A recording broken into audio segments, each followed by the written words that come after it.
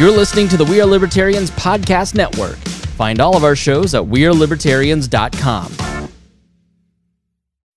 Sign up to The Economist for in-depth curated expert analysis of world events and topics ranging from business and culture to science and technology. You'll get the weekly digital edition, online-only articles, curated newsletters on politics, the markets, science, culture, and China, and full access to The Economist Podcast Plus. The Economist is independent journalism for independent thinking. Go to economist.com and get your first month free.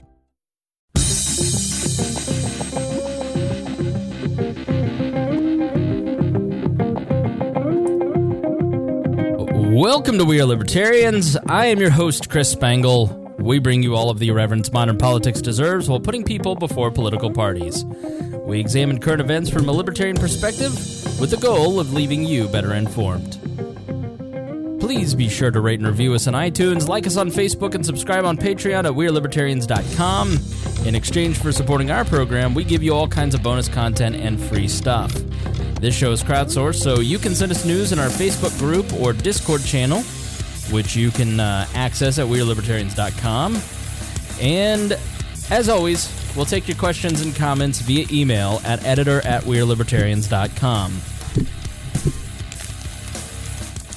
Please be warned that this show is raw, unedited, and authentic, so the language is sometimes strong and offensive.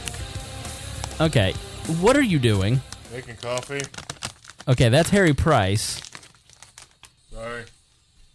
What in the world, what in the wild, wild world of sports is going on? Coach, I'm making coffee. Harry has... All right, Paul Copeland joins us. Hello. There's some sort of short in my mic. Do you hear that fuzzy noise? I'm so thrown off right now. I'm so distracted. Paul, no professionalism. You've been here from the very beginning, from the second Harry walked in the door tonight.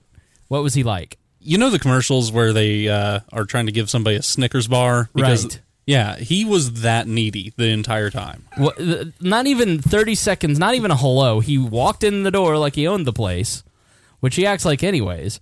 Right. And then he starts bitching because there wasn't filtered water for him, and then I hadn't cleaned his coffee machine, which it's my coffee machine because it's in my house, in my studio, on my podcast. It's our coffee machine. Okay. That Jason gave to us. Yes, Jason. As a network. Jason Doolittle was kind enough to give me a coffee machine. No, the people a coffee machine. So all the people who come onto the We're Libertarians network can have and enjoy coffee. Right. Like a proper green room. Let's begin with a public apology, Harry. Okay. Okay? Yeah. Let's start with a public apology. Definitely. Paul, what time did you show up today? 6:30. What time were you supposed to be here? 7. Right. Mm-hmm. What is the one rule that We Are Libertarians? We have to not show up early. Right, and so you violated the rule. Outrageous, Harry. I know. Chris is outrageous. Oh, sorry. Yeah, you're outrageous. No, it was nice. Paul and I ended up having dinner. I didn't get a shower as a result, though. I smell like the pool. I went to the pool to do show prep today. Mm-hmm. Well, the pool is just a bath if you're lazy enough to treat it as such. Well, tell that to my 7th grade self, because pool day at school meant I didn't need to take a bath for 3 days, because I was the smelly kid, to be quite honest. Oh. Like at 7th, the next day you go to school and like you're in gym class and it's a cardio day, and you're just like, what smells like the bleach? Oh, it's me. I didn't take a bath. I guess I should have showered last night. So I just feel very hot and sticky. You know when you don't take a shower? Yeah. So if this podcast doesn't go well tonight, I'm not going to make you publicly apologize because you showed up last minute. There were extenuating circumstances. You did not expect to be here, although you did get a shower, didn't you? Yes. That's right. And we thank him. Afterward, yeah, honestly. And so, but you came last minute. You're helping us out. But if this podcast doesn't go well, then I think you all need to write on Paul's wall that he owes everyone a public apology.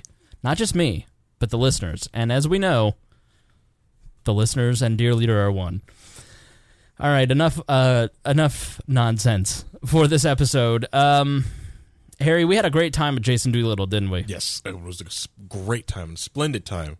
We got to, do that awesome podcast that we recorded on Thursday. Right. Then he treated us to some St. Elmo's, and we got to have a chocolate bag also. Yes, the chocolate, when he goes, Jason looked at me and goes, really? It's just to tell me that the coffee's done. You realize this is we are trying to be professionals here. Yeah. And if we would have been professional and put this studio in the bedroom, you wouldn't have heard it. I'm not going to put the studio in my one-bedroom apartment in the one bedroom. You should have. I had a date on Saturday, okay? She walked in here like this was I was a serial killer. I'm not even joking. And she looked over on the wall, and I have a Donald Trump Halloween mask on the wall because it's like because the three and the V for Vendetta mask, yeah. And she goes, "What is that?" I go, "Oh, that's a Trump Halloween mask." Are you a Trump fan? No, I just think it's funny. I had a Hillary one, but it fell off. It fell off the wall. She was like, "Okay." It was pretty much downhill from there, I think. But no, I had a lovely time. But it was funny when she walked in here. It was like, so imagine walking into this apartment and there's a bed right here. And then she's like, well, what do you use your bedroom for? And I open it up and it looks like a button factory puked all over the wall. So it's my small business? Right. Well, I'm just saying, like, you position the bed so it looks out the double doors. A romantic view of Menards.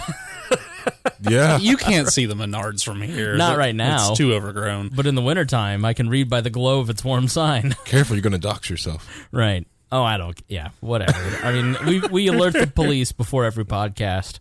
But it was nice to eat with Paul. Paul, you witnessed, you basically doxed me yourself.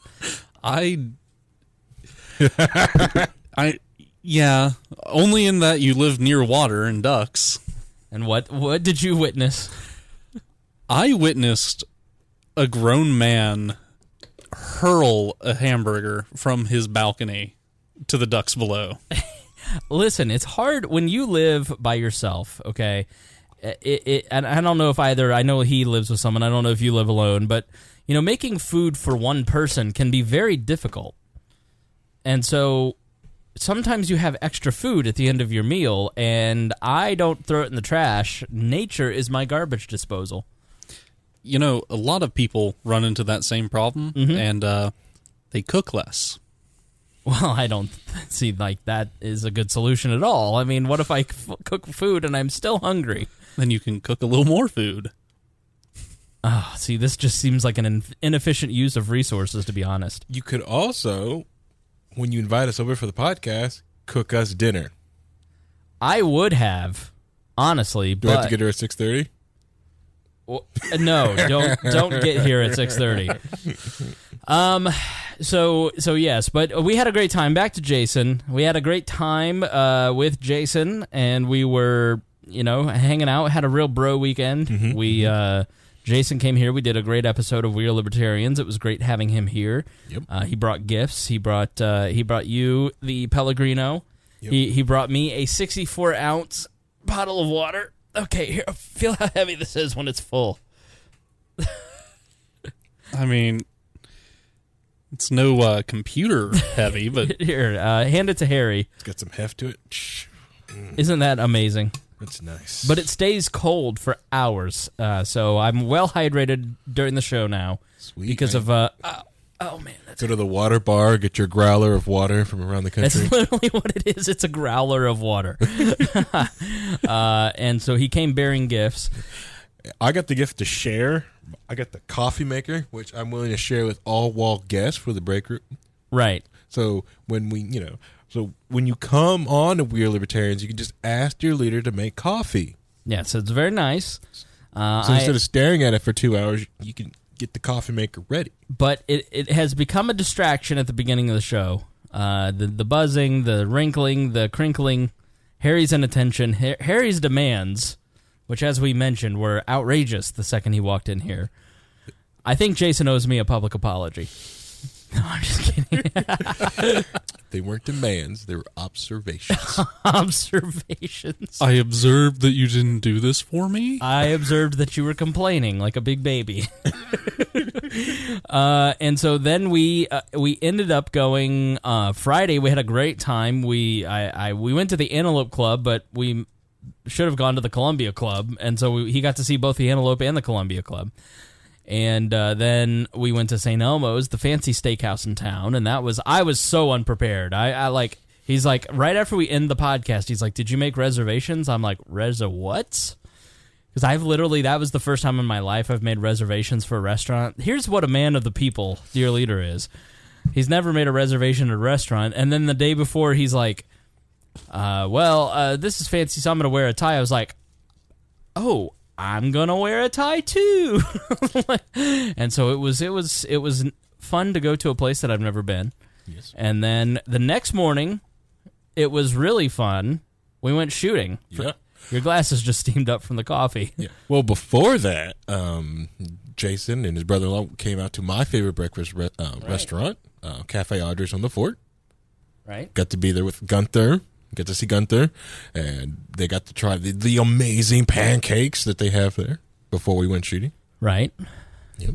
I was unable to attend. Why was that? Because I'm lazy. Oh, okay. I didn't wake up till 8:30. So then we go to the shooting range, and I had never shot a gun before, and to be quite honest, I enjoyed it. Yes. See? Yeah. No, it was not as scary as I thought. So I kind of want to talk about that a little bit. You know, the first time you're shooting a gun, and maybe the next level of what I should do next. I think it also was Jason's teaching style. Yeah, Jason's very patient, very thorough, very generous. Yeah, and he did like the ones where it's more of like a true training. Like it wasn't a training class. Like I don't think it wasn't like the NRA test or a GOA style instruction, but it was really it was very catered to you for your needs. Right. So I think what I kind of want to do is I want to walk people through the process a little bit, because I think there are probably a lot of people like myself who just grew up in a suburban area and have never really shot a gun. They don't know anything about a gun, and it wasn't nearly. It's not that I thought it would be scary, but you just sort of like you don't know what it's going to be like. Yeah, and it's certainly intimidating. Right, is how I'd say it. That may be the better word. Yes, intimidating. Thank you, Paul. And you basically walk in, so I didn't know what I was kind of walking into. I mean, I guess you have, based on Blue Bloods and CSI, a vision of what a shooting range would look like, but it was just it was like a really nice store. It was a really well set up store, and the guys in there were very knowledgeable and friendly, and they were talking about all the people that they argue with on Facebook and how many idiots there are who don't know anything about guns. Right. And then you sign a little waiver that basically says we're not responsible for your dumb ass. And you walk up to the counter, and they have a wall of guns. And so are all shooting ranges kind of the same, or like is this one fancy or what? All right, it's not super fancy. I want to say this one's more. We went to Indy Arms off of Keystone and 55th Street in Indianapolis. Shout out to Indy Arms. I want to say they're about medium. They're not that hoity-toity fancy type of gun store, but they're not that, sawdust floor out in most people like that out in the open one, but if this is a nice medium range indoor shooting range. Right. It's meant to cater to people who are new to shooting, who coming in to shoot. Right. Because I think if it was too fancy, it would be way too intimidating, or if it was too open air, too raw, it'd be even equally intimidating for other people to come in. Right. Yeah. It's kind of like most people entry into different ethnic food. Like if you're used to just having like your traditional Midwestern fare food, like most people could never walk into a Denny's before in their life, but they'll walk into one. Right. But if I try to have you walk into some Korean restaurants you've never been before, it's intimidating until you've gone there, you understand the menu, understand the process, and you're like, wow, this place is awesome. I'm going to keep going. Yeah, and Stone says, my grandma's backyard is my shooting range, and I know a lot of people who, nature is their shooting range. They go on a piece of property and they shoot on a piece of property, but what was smart about the way that you and Jason set it up is that you were like, you didn't take me to the Thai place and give me the hot. You're like, give this white boy the mild and some rice and naan bread. Right? Yeah. Let's just stick with pho and make it fake. Let's not give him the real stuff yet. And so I shot a .22 caliber pistol to start out, and that was for what reason? One, to get you used to just squeezing the trigger and getting used to the noise, the action of it, and safe handling on something that's lightweight and easy to understand, and not so intimidating. Also, the frame of the gun also helped with recoil, so you wouldn't be too scared and jump into the recoil, and you could actually go through the process without having to deal with anything else. Right. So you could just, follow the instruction, and that's all you had to worry about. So there were a bunch of pistols and there were a bunch of big guns that looked like AK-47s on the wall, and so I got the .22 caliber pistol, which looked like kind of a cop gun. It was the SIG, right? It was a Smith & Wesson. Oh, sorry. And SIG guys are mad. Yeah, and so I texted a picture of my friend. She's shot guns forever, and she's like, why are you shooting a lady gun?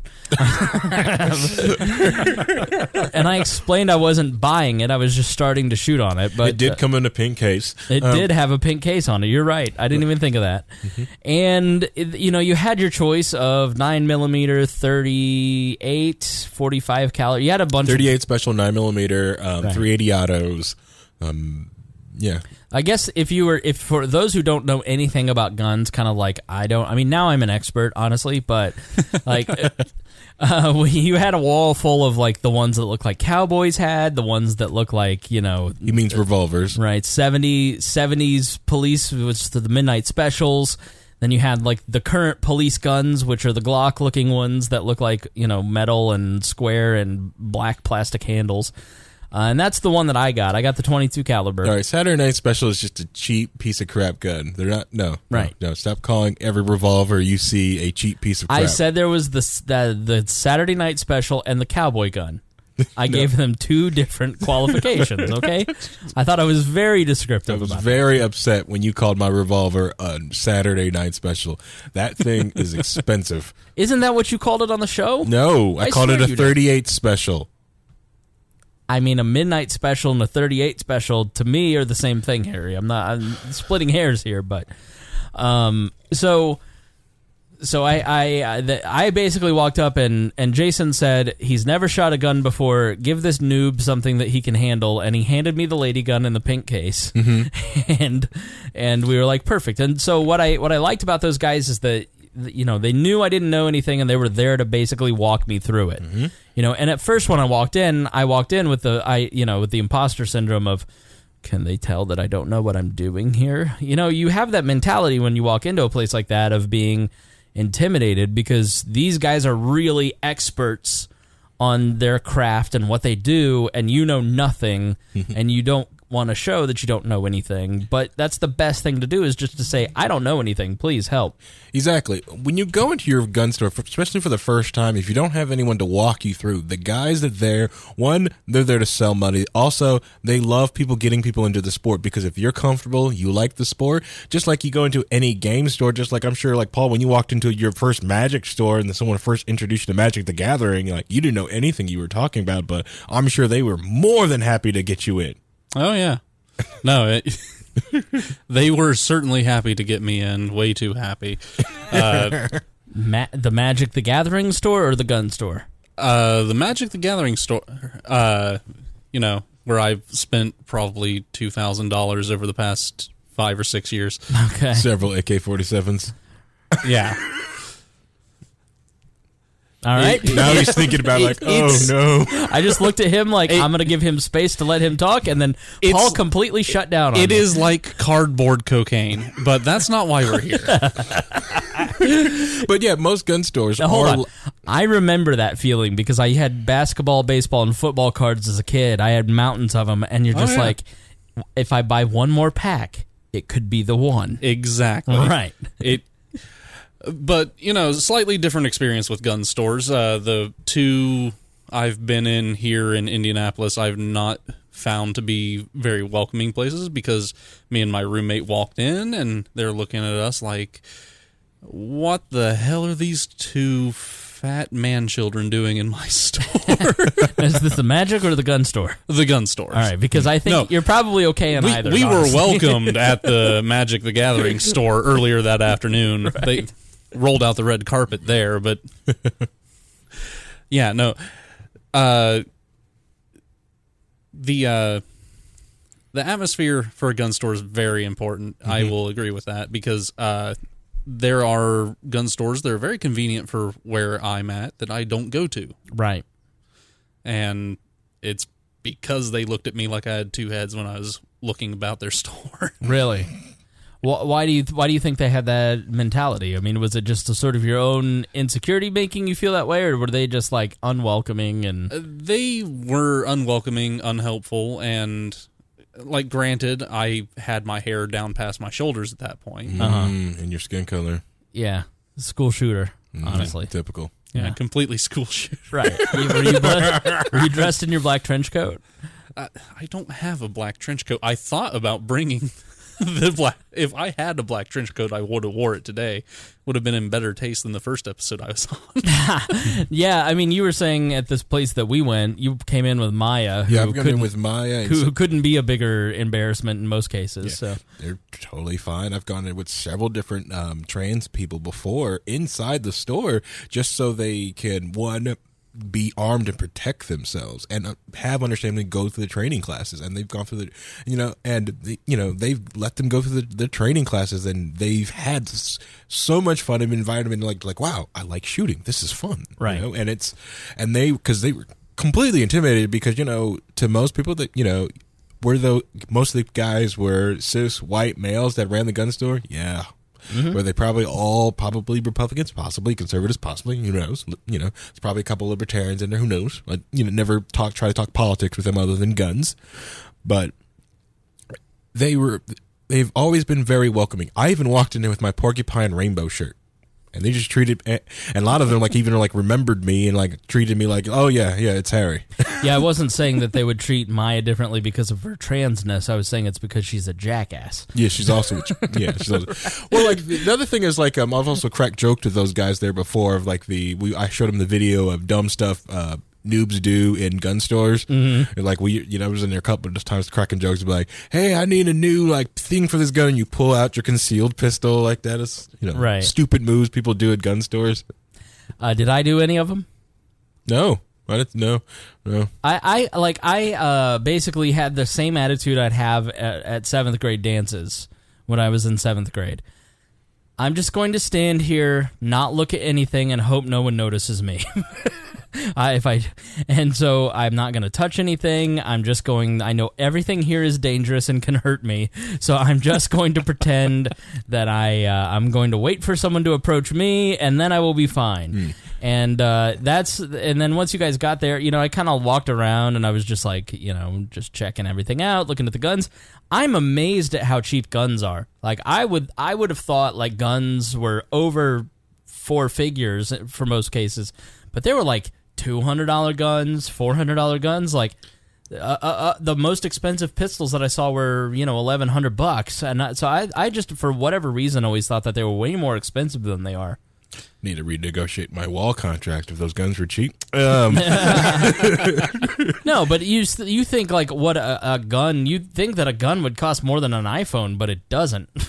Well, your iPhone's over bloated. It's cost way too much in the Move first along. place. Move along, coffee boy. But guns, at the end of the day, they're just steel crafted to do a purpose. That's right. it. And it's a very old craft. Now, granted, technology has improved, and they've made them better, shoot differently, and do all kinds of different different things in the engineering behind it. There's a lot of R&D that goes through it, but there's so many that are built, right, and they're not having to get up on the latest technology.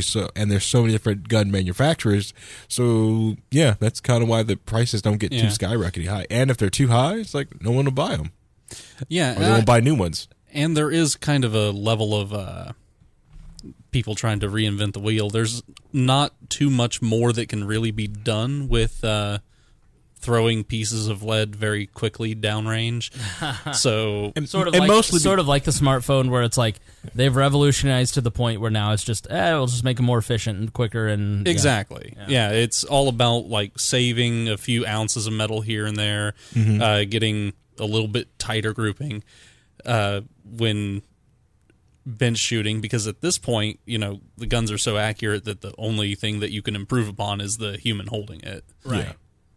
But yeah, no, guns, like, you can build them yourself.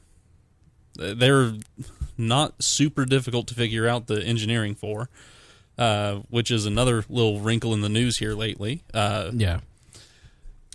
Wasn't a guy just given the ability granted? I mean, the state basically gave us our freedom, and he's now allowed to 3D print guns. Or what was that story? Cody Wilson? Yeah. First off, he never stopped. Because basically they told him he had to stop, but because Who is he and what is he? What's Cody the story? Wilson is the guy who did the 3D printed gun that everyone talks about, like, so the Liberator, Right. But the main thing is his company was Defense Distributed. Yes, Defense Distributed. What he does, he makes this thing called a Ghost Gunner, which is basically a CNC machine that will take a AR-15, 80% lower, and then the CNC machine is programmed to finish it. Now, I don't even think it's 80% lower with what he's doing. I think it's just a block of metal, and he mills out the entire thing from there. Okay. 80% lowers you can buy kits for offline already, but his was like complete, no registration. You can just get a drill press and knock this thing out in a couple of hours. And that's just what the machine does, and people are freaking out because of this machine, but at the end of the day, it's just a CNC machine which you could program anything to do. Or if you had a CNC machine, you could probably program one to do something to make the exact same thing. Right. If you had an AR-15, you can look at it and reverse engineer and make this thing. All it is steel and springs. Gotcha. Okay, so then he got in trouble for what? So he was publishing downloadable files that basically gave all the specifications of different guns, and his company even goes as far as taking measurements of existing guns down to like the 1,000th of an inch and creating CAD files out of them, which would be computer-aided design and would allow you to mill out your own parts and replicate the entire weapon that way. Right. Okay. So Using technology that's freely available, anyone can buy this. He's just doing it. Right, and Yeah, I we believe can't have that sort of freedom, so the government tried to stop him. Well, I believe it was the Defense Department. Correct. Told him that he couldn't publish these files online because it would amount to giving weapons technology to foreign agents. I've never heard of the Defense Department, and I don't think the Defense Department has the ability to do basically what would be a civil policing situation like that. Well, they were trying to justify it on the grounds that since it would be on the internet, that foreign nationals and foreign governments could get their hands on. Sure, I get that, but just purely as we talked with in the Supreme Court issue with Abdul, like from a process standpoint, it would have to be the FBI or the Judicial Department or the ATF that would basically have to regulate that. I can't believe the Defense Department would be the one taking any kind of action against him, but interesting. Yeah. Well, because there's also exporting and stuff like that. So they went after him hard, and then he finally did. He sued. He stopped. He sued, and then he ended up getting it because it was like forget what the judge ruled on it. There was no judge ruling. It was a settlement with the department. Sorry. Yeah. Yeah, that's really weird that the Defense Department. I'll have to look more into that. But yeah, I'm more interested in the legal question than I am the gun part. But yeah, I mean, you can. It's out there, so it's not like okay, stop posting the files. But whatever, they're on, and they're going to be on file share for the rest of the humanity's time on the internet. That's the thing. A lot of the guns have already been out there. Right. They're already out there. Like the 1911, that's been studied. This is what a 1911 is. This has been out there. It's in books. Right. This is what a 1911 is. Yeah. So The only difference is he kind of made it simpler and easier. And even now they're trying to do reports on like these unmarked guns are showing across the countries, then doing all these different things. Like, I've really? seen some of those pop up. Yeah, really. Yeah, these people are getting these ghost guns and they're causing crimes with it. Really, that's all it took was these ghost guns. You know, we didn't even really register pistols until the 90s, right? I mean, there were. We don't. No, they put serial numbers on the serial numbers on the pistols is just more of a what they have to register to the ATF on build. Gotcha. So they try to trace them because in their head it's like, well, if someone is selling this gun to criminals and buying them to bypass a background check system, we can find out who's doing that. Right. But since it's just stamped on their steel, most criminals shave off the serial numbers anyways. All right. Because even it's like, you know, they shave them off, so even if it's stolen or however they get it, they don't want to trace back either. I remember seeing on one of the guns that I held that day like a silver plate, looked like stainless steel with an imprint of the serial number on it. And you could have literally just taken a plier and pulled that off. Well, you know? Well, it's just like the VIN number on your car. Right. If it came down to it, what your windshield's in with black RTV sealant, so piano wire your windshield's out. Take some tin snips, snip your VIN number out, put the windshield back on. Ta-da! It's gone. That was oddly specific, Paul. It's like he has experience with it. And then you can switch it out so you can go from a rebuilt title to a clean title. All right. Just like that. You like roll the tires backwards and roll back the odometer too? First off, that doesn't work. You have to take the odometer out of the car and use a reverse drill, hook it up to it. I'm sorry, I saw it in Ferris Bueller's Day Off. You're lying to me, sir. The movies would never lie. My personal favorite, what I like to do is to go to the junkyard and you find a car with less miles. You remove its entire cluster and then you put that in the new car. So you can go from like a Dodge Neon with 250,000 miles to 78,000. Nice. Never buy a car from Harry is what I'm hearing here. So such an educational episode. I know. All the ways to be a criminal. So I am getting my little gun, and I hand over my ID, and I basically. By the way, they probably sent your information to the IMPD. By the way, did they? Yeah. How do you know that? Because they do that. I think so. This has been an episode of We Are Libertarians. Thank you for joining us. No time for final thoughts. I've got to go. No, so when we were standing there, what do they like? Put it in a database, or do they like run it real quick to check your background, or what's the purpose of sending it there? Just so you have no warrants for your arrest or something like that. Gotcha. They just check people. So, well, granted, I don't know. Like, I don't have no proof that they check people, but I have known of Rangers. I don't know if Indy Arms does that, but I've known of Rangers to do that. So what, are they trying to help the police? Yes. That's what they do. Wow, this is like some thin blue line BS here, Paul. Well, from their perspective, it gets them good favor with the people that could cause them trouble. That's a really good point. Yeah. Yes. It's basically paying off the Gestapo. Yeah, makes total sense. Pretty much. And if they have an issue, then obviously they want them to come out real quick. Well, and it also, if they are getting the criminal element out of their establishment, being a gun store, you don't want to associate with that. So, absolutely, yeah. They are highly incentivized to not have anybody that could cause trouble or, that could buy a gun and come back to them. So you're not saying that they ran a background check as we were standing there. They're just sending that eventually, here's the people that came to the range. Yeah. Just kind of like Motel 6 does and most hotels do. Really? I didn't know that either. Yeah. Yeah, most hotels, they send your background check. They send your information to the police. And Motel 6 actually got in trouble with it because they actually was doing, they were helping like ICE agents started picking up on some of the names they would call in. I can't imagine how many times Aaron Ewert's name's been registered in. Anyways, inside joke that nobody else gets, but when Aaron hears it, he'll laugh. So, all right, that's interesting. Yeah, I'm surprised that there isn't any kind of like. I guess having always heard how regulated guns are and how dangerous they are and how all of this is, like that they're not Excuse me. Well, that's the other thing is like They're not like running your background as you go in. Like they're just handing you a loaded weapon and have a good time. Like, yeah. So like a lot of the myths when you walk into a gun store and buy one and do stuff at a gun store, like it does help dispel a lot of myths that a lot of people have. For example, one, like there's no background check process. You can just walk in and easily get a gun. I really wished that we could have just had you buy a gun so you could go through the whole process. And we could even had you to mock through the process of like filling out the yellow sheet and going through to understand like what happens when you do the whole process. Right. So like what is the process to actually buy a gun? Like if I wanted to buy that one that I was looking at, that little $300 dealie. First, to check out the color chart to make sure you're white enough to get it. Okay.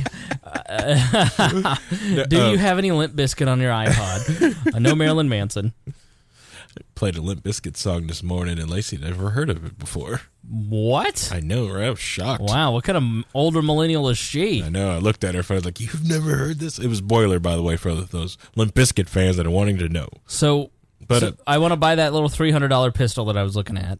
What's the process? First off, you take some of the small jewels that you have and you tell them that you want to buy it.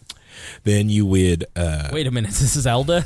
Like, take some of your small jewels? Yeah. You mean money? Yeah, whatever. Some bullion. You walk into the castle and you say, "Dear sir, my name is Zelda."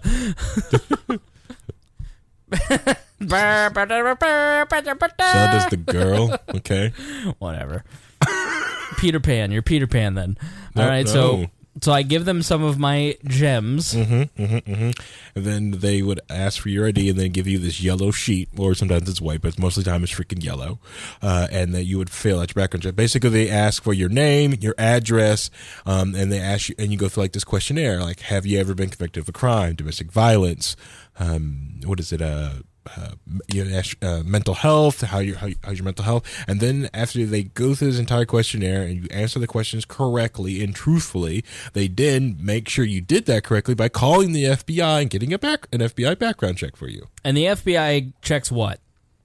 They go through your criminal history, which is reported. Make sure you're not I'm going to say this word wrong, dishonorably discharged from the military, okay, or committed of domestic violence, or anything that would disqualify you from owning a weapon. Basically, a violent offense. Yeah, violent offense. Yeah, gotcha. What if I had like a drug charge? Let's say I'd been caught selling weed. If it's depending on the state, but if you just was like a small misdemeanor charge, you would be fine. Yeah, and I've heard... it depends on the state. And I've heard in states that now with medical marijuana, anybody who holds a medical marijuana card, they're taking their permits, They're concealed weapon permits, yeah. Yeah, so a lot of people like to push through the constitutional carry thing, so they wouldn't have the ability to strip you of a right just because you want to partake in another right. Interesting. Okay, that's what constitutional carry means. Basically, it's saying this right trumps whatever phony baloney law you want to try and curtail with. Right. It's Correct. The complete Second Amendment shall not be infringed. Yeah. Right. Because I always believed in the aspect of anyone you do not trust with a gun, don't let them walk around. Just like all these people talk about, like, I couldn't trust myself with a gun, then you need to get help. You need help now. I don't need you driving. I don't need you doing anything. Having said that phrase, I'll tell you, like, I think it is just trying to... I used it to put off people who were very passionate about guns and like knew a lot about it. And there's this thing where people get into a hobby or they get into a thing that makes up their identity, and they want everybody else to buy into it to validate them. And so, like, libertarians are very guilty, especially new libertarians or new Christians or new Magic the Gathering players. Like, what do you mean you don't? What do you mean you don't understand this? You need to get this. And, like, that's why they don't like other libertarians, is because it threatens that piece of their identity that makes up most of their identity. And so I think when you say, when I've made some of those excuses, it's literally because I'm just trying to put off somebody who is... I'm trying not to hurt their feelings. I'm trying to say I'm not interested, but I want to say it in a way that is not necessarily going to hurt your feelings, because you're being a little too aggressive with me. Yeah, you're coming on too strong. Exactly right. Like, I'm uncomfortable with the idea of guns, and you're very comfortable with the idea of guns, and you want me to accept your way of life, but I know you're not going to like give me the benefit of the doubt. Yeah, and you haven't paid enough money to make me comfortable with guns. Right, yeah. Is that why you have that electric grill? Because did I come on too strong with the charcoal? No, I have had it. I have had a gas. I have had a charcoal. I prefer, in many ways, a gas grill. But I got the electric because I was very broke at the time and I wanted a grill, and the gas grill was $100, or the electric grill was $100. Okay, and I knew like, okay, I could spend $200 on the gas grill or $100 for the charcoal, but I'm gonna have to keep buying fuel, so I'll go with the electric. Come to find out, the apartment complex I'm in does not allow charcoal or gas grills.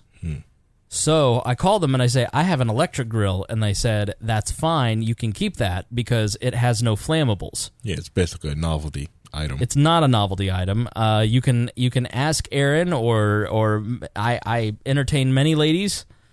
They've all tasted my chicken. It's delicious. Never seen any ladies here in this apartment. It's true. I meant my cats, but whatever. Can I tell you a quick sidebar before we get back to gun talk? So I'm at the pool yesterday. But that's why I have the electric grill. Have you ever been invited to the pool here, Paul? No, I have not. Me either. Paul, you can come anytime, Paul. Harry, Saturdays between 4 and 6.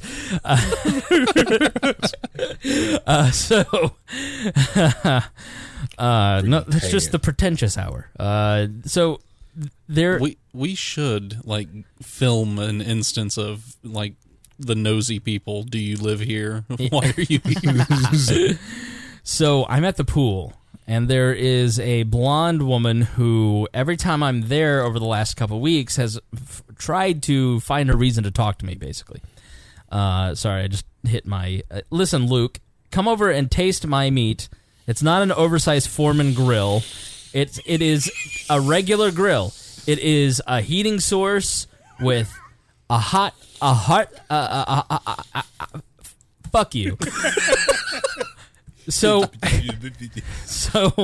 anyways, this blonde girl's been finding a reason to try and talk to me when I go to the pool. And so yesterday I get in, and you and me, her friend, and another guy, we're all kind of chatting it up, and she's like, "Oh, hey, how are you? What's up?" And blah blah blah. And someone mentions cats, and so she looks at me and she's like, "Oh, do you have cats?" And I was like, "Yeah, I've got 2. "Oh, yeah, I'm more of a dog person. Here's the reasons that I like dogs." Like, yeah, I like cats. "What are your cats' names?" "Mittens and Muffins." Makes a grossed out face to her friend, and then not even 30 seconds is like, "Well, I gotta go." Oh, man. You don't need that type of negativity anyways. So Right. now you can meet, if you come over, you can meet Roger and Tim. They're in the bedroom. So it was really fun. I was like, listen, I get that these are really stupid names, but that's why I name them that. I don't like naming pets after people. Right, yeah. There's nothing more weird to me than like, this is my dog, Eric. First off, people... I don't know.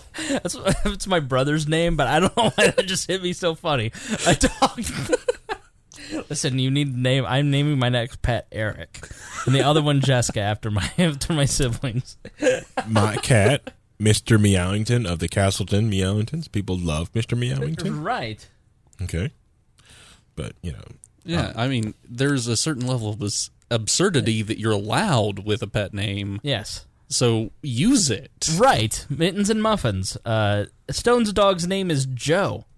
Like, come on, Stone. Like, your name is Stone. I bet he lives But your with dog's name is Joe. So he sleeps with Joe. Leave him alone. No, but I'm saying his name's Stone. Name the dog Stone and your kid Joe. Or Cold.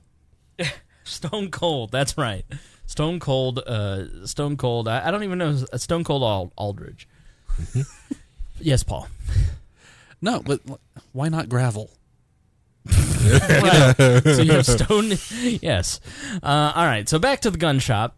So yes, it was not as intimidating. So you get in there. You basically check in. They take your information. They sell you some earmuffs, some eye protection. They rent you ear protection Right. and an eye protection for your safety. Right. And then you get your gun, you buy some ammo, and then you go into this very warm room, Jason was talking about, there'll be so much airflow in there, and which thermostat's at 65 right now.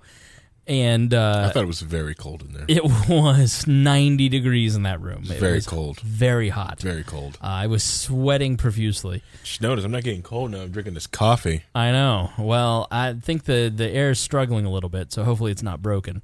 The worst is when you wake up and your apartment's like 75 and you're used to 65 and you're just a puddle. Love it when it's 75. It must be terrible. It's awful. So I go in there and we basically set the gun down and we get the gun out. Mm-hmm. Jason got the gun out. I let him do all the touching first. He inspects it, make sure it's okay. Right, and then he went over the rules, which we kind of went over on the last episode, on Thursday's episode on 299, and basically, keep the gun pointed that way, don't point it back this way. Here's how you load it. Here's where the safety is. Here's all the features of it. And I mean, these are very simple devices. If there's a safety, it's this thing slides out, you put the bullets in it, and then you slide it back in, you press this button to eject it, and then the other button makes it go bang. Yeah. That's kind of it. Put the thing in the thing, rack the thing, bang. Right.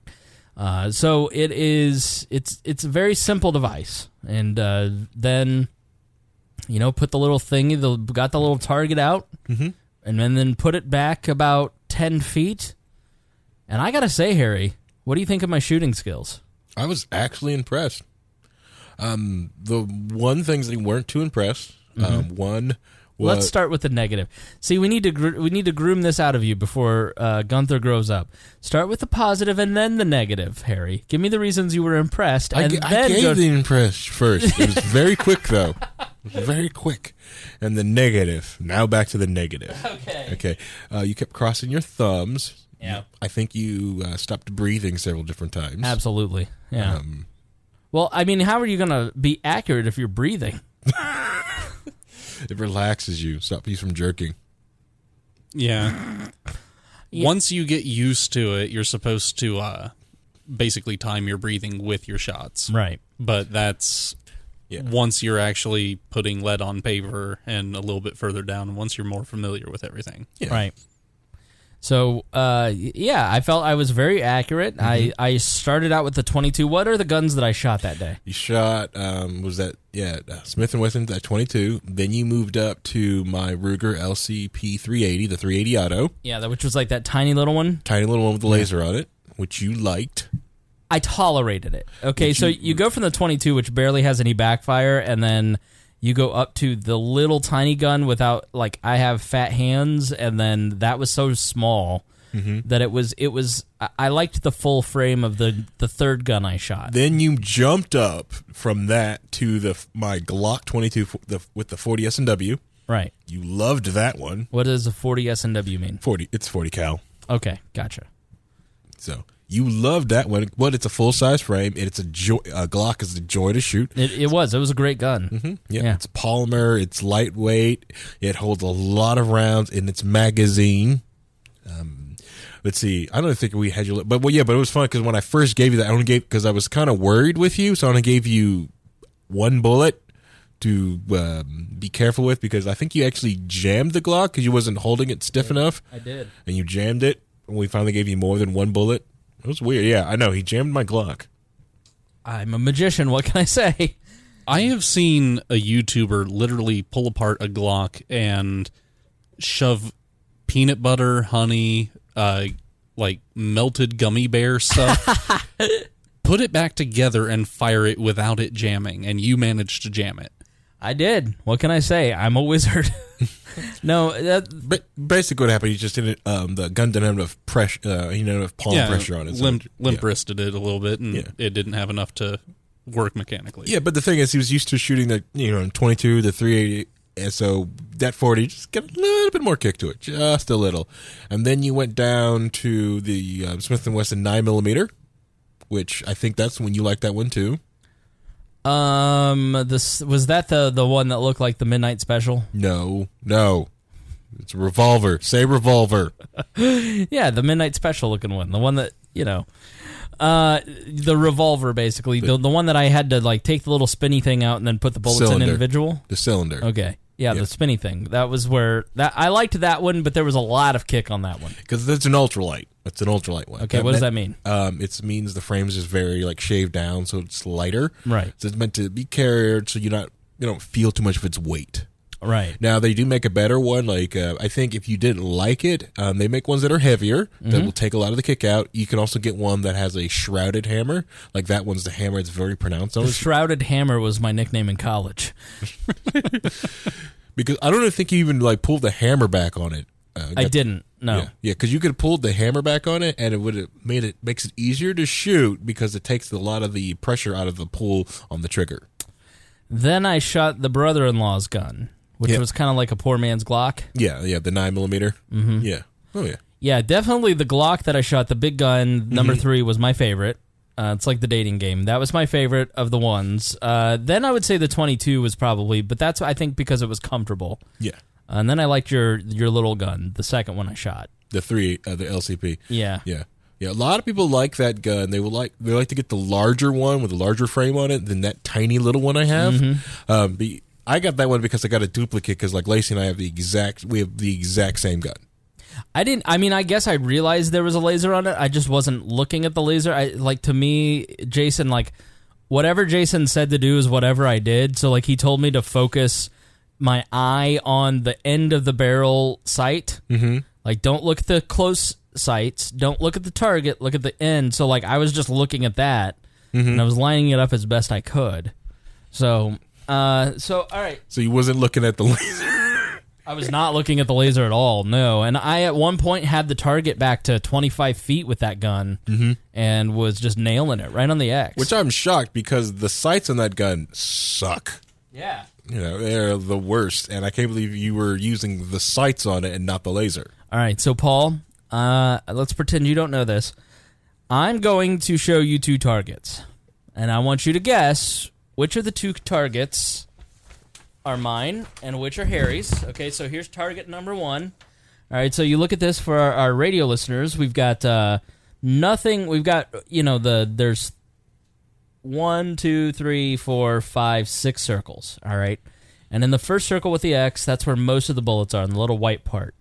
And then we've got some in the 9 area, just right outside of there. And then we've got a couple in the 8, 3 in the 8 area, okay? But there's none in 7. There's none on the other parts of the target. All right. And we've got this one. All right. We got bullets all over the place. We've got, most of them in the X. And a lot in the 9. But there's a lot in the 7.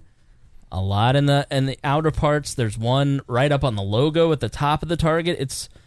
It's all over the place. So if you were to guess which target was mine and which target was Harry's, what would you guess? Well, the uneducated guess based upon first-time shooter would definitely be yours on the... is the sloppy one. Right. Right. Wrong. I am the one that is in the 9 and 10, and Harry's is the sloppy one. Harry, what do you have to say for yourself? I never claimed to be a good shot. My favorite Gundam is always Heavy Arms, and my thing is if you can just put rounds downfield, it's a good day. All right, so this target here, you can see this on our YouTube channel, and we'll post these photos and video of us shooting in the Facebook group. Now, this is Kim Jong-un. It's like a zombie Allegedly. Kim Jong-un. There is almost...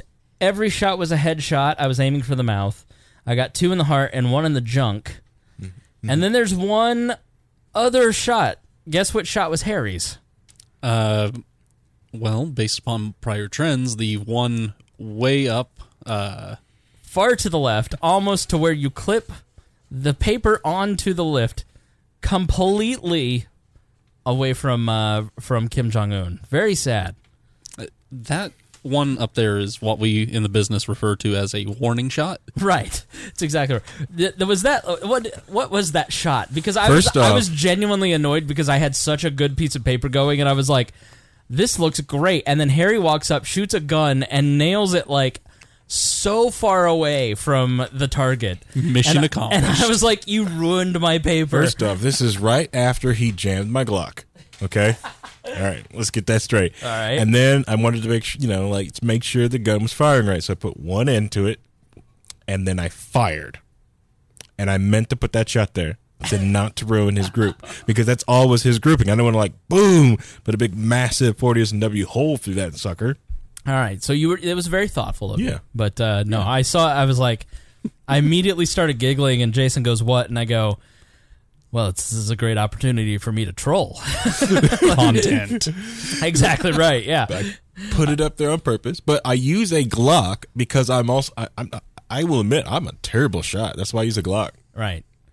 So what does grouping mean? Because people keep saying grouping to me when I had posted the photos, and I don't know what that means. Okay, so basically, what diameter circle you can draw around to include every shot. Right, okay. So basically, it's a measure of how accurate you were. When you get a mommy bullet and a daddy bullet, and they really love each other. Okay. So I would say on the Kim Jong-un, it's pretty much 6 inches. I mean, within a 6-inch circumference is kind of where, in the second round of shooting that I did with a bunch of guns, including 25 feet with that small gun, and it was around 6 inches. So is that good? Yeah. Yeah. Yeah. For a first time? Like, what would be considered... Like, I don't expect 6 inches... Well, some would expect 6 inches to be good, but maybe not over at Chateau Price. What is... Like, what's kind of like the B? If you were getting a B in shooting class, what would your grouping inch be? Well, it really depends upon the application that you're going for. I know people that want, at 100 yards with a hunting rifle, a less than 3-inch group. Gotcha. Yeah. So, for self-defense at 25 feet for some of your shots, getting it within 6 inches... That's fantastic. That's dead center mass. That's going to be every shot on target. Mm-hmm. And I imagine you improve over time, like your grouping, that sort of thing improves. Mm-hmm. Yeah, it's all about practice and muscle memory, and eventually getting to the point where you don't necessarily need to focus on the sides. You just know where the bullet's going to go in relationship to how you're holding yourself. Yeah, you can feel it. And then it'll go all out the window when your adrenaline's really start pumping. So and then you'll have to train that. That's sort of that's sort of to me, like, I got the concentration part down, like I was able to just focus on what I was doing, and I think that's why, for a first-timer, I was genuinely, surprised, because I thought I would be much worse than I was. I didn't find it to be that hard, I guess is the way to put it. Like, you just kind of focus on what you're doing, you pay attention to what people are telling you, and then you just execute. But if I were in a situation where somebody were running after me, or I were in the dark and I was in a situation with adrenaline, I think it'd be completely different than the experience that I had at a gun range. Well, you just use your gun like a staple gun at that point. Right. Then you don't have to worry about missing. You just unload. Yeah, staple gun. Right. Yeah. Pow, pow, pow, pow, pow. Contact. Right. Right. Just stop them. Okay. What of the guns that I shot, what is kind of the most common caliber, most common gun? I mean, are pistols more common than rifles? Yes. Are 22s more common than 38s? Like, what's the common gun? So, yeah, definitely the 9mm Yeah. is the most common round. A lot of law enforcement uses it. A lot of civilians use it for personal defense. I think about the second most popular would be I don't know if you shot any 45. Yeah, 45 and 40 would be right to 2 seconds. No, what's like the size difference of the bullet between 45 and 9mm? Like, is it significant? Because what I saw in the 22, the 45, the 38, like, none of those seemed all that different. Like, the 22s were definitely smaller, but between the other calibers I shot, they didn't look all that different. Well, they also started to inch up. I don't think he really looked at, because when you went from the 22 to the 380, it did inch up just a little bit, and Right. then you moved up to like 9mm, which is close to that, and then the 38 special, and then you did the 40. You just kept seeing them in such small progression. But a lot of people are expecting like massive bullets for some reason out of handguns. Right. Which most people, when they see that massive bullet like to hang out there, like this is what they're shooting at. Usually those are rifle rounds. Mostly that is just cartridge, not bullet. Right. Gotcha. We should have took you to the rifle range. You actually could fire like a rifle to understand like this is what a rifle bullet is. That's all it is. Yeah, it would have been fun. Yeah, you can always go back. There was only one incident. Well, there were two that maybe you didn't notice. Well, they're tied together actually. Okay. So this is a nice little chart here. So the 45 is the fattest, and then down a bit is the Smith & Wesson 40, and then the 9mm Luger. Yeah, they don't look terribly different. The 45 is much bigger than the 40 and the 9mm, but the 9mm and 40 kind of look the same. But okay, yeah, you can just kind of Google an image of that if you want. Yeah, it's all about mass, but for most handgun rounds, it's more about the amount of powder you can put behind the round. Gotcha. So there was only one incident where everybody freaked out, and I was shooting the 22 early on, and I was wearing shorts, and a round shot up, bounced off the wall, and landed on my ankle, and started burning. And I was like, I'll just let that go. And then it got hot, and then I went to kick it off, and I had the gun as I was shooting it. I wasn't shooting it as I was lowering it, but I just shot it, so the safety wasn't on, and I started to point the gun down as I started to like shake it off, and all three of you immediately went, "Whoa, whoa, whoa, whoa, whoa!" Which, if that was the cause for freak out, that's relatively minor. He sweeped his leg, okay, and then he started to point. Yeah, and you saw the photo on Instagram. I posted the picture on my Instagram, C Spangle, and what does it look like? It is a very good impression of a spent casing. Yeah, it is. It looks like a little bullet. I don't know if I'm flexible enough to show you, Harry, but here, I'll just show you the picture because it's really well defined. But yeah, you can see it on the old Instagram. I'll post that with the videos and everything else in the group. Stone's coming up to live here finally. No, he's just coming up. Look at the impression of that. Oh wow! It looks like a tiny rocket. Yeah. So that's either a bullet casing or a poor BP tattoo. Yes. So it's a baby sperm. But overall, I felt that after I left, I was far less intimidated by guns, having shot one. And I just was thinking, driving home, like I wish everybody could have that experience, because I think people would be far less freaked out by the whole gun debate if they actually shot one. Mm-hmm. Because at no point did I feel unsafe in any way, shape, or form. At no point did I feel that I was in any danger whatsoever. At no point did I act with carelessness, except for the part where I was getting a 3rd-degree burn on my leg. Yeah. But I think it was just it was a really good experience, and I learned a lot. And I thank Jason especially for being the impetus for doing that, and for being a really good instructor. And I had a great time doing it. I thought it was a really good experience, and I think everybody should do it. I mean, I think I'm going to buy a gun. I don't know. I'm not opposed to it now. Like before, I would have told you absolutely not. I will not buy a gun.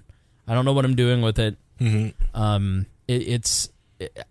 You just didn't have any awareness or cognizance of what it would take to own a gun. But now, having gone and spending 3 hours with people who know about guns at a gun store shooting guns, I have an awareness of what it would take to own a gun safely. I probably won't, just for the simple fact that I don't need another damn hobby that's going to cost me $150 a week. Unless we get a gun sponsorship, which, if you're interested, editor at Right. Yeah, I mean, but I certainly would not be opposed to it. And I don't think that it is even really that expensive. Like, I just know myself that I get this thing, and then I needed to buy all the things for it. Yeah. Yeah, No, you but, can get the guns very inexpensively, especially if Yeah. you know what you want to do. but I feel if I wanted a weapon for safety reasons, for instance, I could spend $300 on a gun. I could probably buy a round of bullets that's going to last me, or what is it called? What are you laughing? Round of bullets. A box of bullets, or whatever you call it. And then, like, a thing to keep it in and maybe a safe, and you'd probably you could do it for under $500. Yep. You know, notwithstanding, you know, the taxes and the trainings and all that stuff. But Actually, you know, I think a nice Mosin Nagant, case of ammo. He does not need a stupid Mosin. is that like Mogami cables? Mogami Night? No, cheap Russian World War I surplus. Okay. Do bullets go bad? I don't know. No, Not if you take care of them. Yeah, they're sealed in metal cases, and you know, you can buy an entire case of ammo for like $100, and that's like 1,000 rounds. It's a lot. Your geese wouldn't give you problems anymore. You listen. Tell the people what a shot I am with the slingshot at the geese. Quite impressive. That had to have been at least 75 feet? No, 75 yards, man. 75 yards? Okay. You landed a solid hit. Yeah. That he was flapping his wing. He was I might have messed him up a little bit. Same way like you get punched in the arm. Right. You're flexing your arm because it's like, what the fuck, dude? Why'd you hit me? That's why That's why I like the slingshot with the glass balls that you know, like little half-inch glass balls. I don't even think they might be half-inch.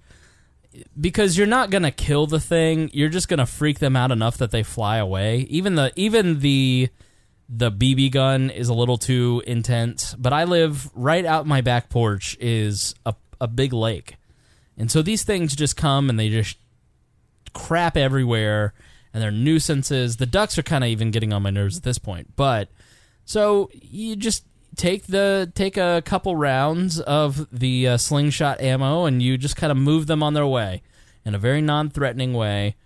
But I'm getting good. I can hit 100 yards easy. I can hit you a goose right on the head. I've become that practiced this summer.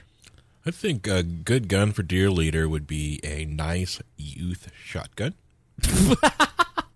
Something that it could shoot one-handed while calling the police. Because, you know... Well, at that point, just get them like a Taurus Judge or something. The walls here are way too thin. And Well, get it with a birdshot load.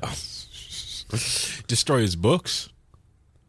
He'll be very upset. He blows to a book. At the point that he's pulled a gun, he's already going to be pretty upset. Yeah, why are you here? It's 6:30. You're not supposed to be here this early for a podcast. Meaning, Stone says birds have hollow bones. You could actually break them. Did you hear the thud on that goose? They also have flight feathers that support their entire weight that cushion any blow. Trust me, I am not harming any geese. He saw me hit the third one I've ever hit. It hits the water. Just wait till you get here. You'll find out. Exactly. Come on over. Just stand out there and watch. Yeah. So once you can't breathe from the they're just a nuisance. Right. They affect our health. Okay. You can hit a goose.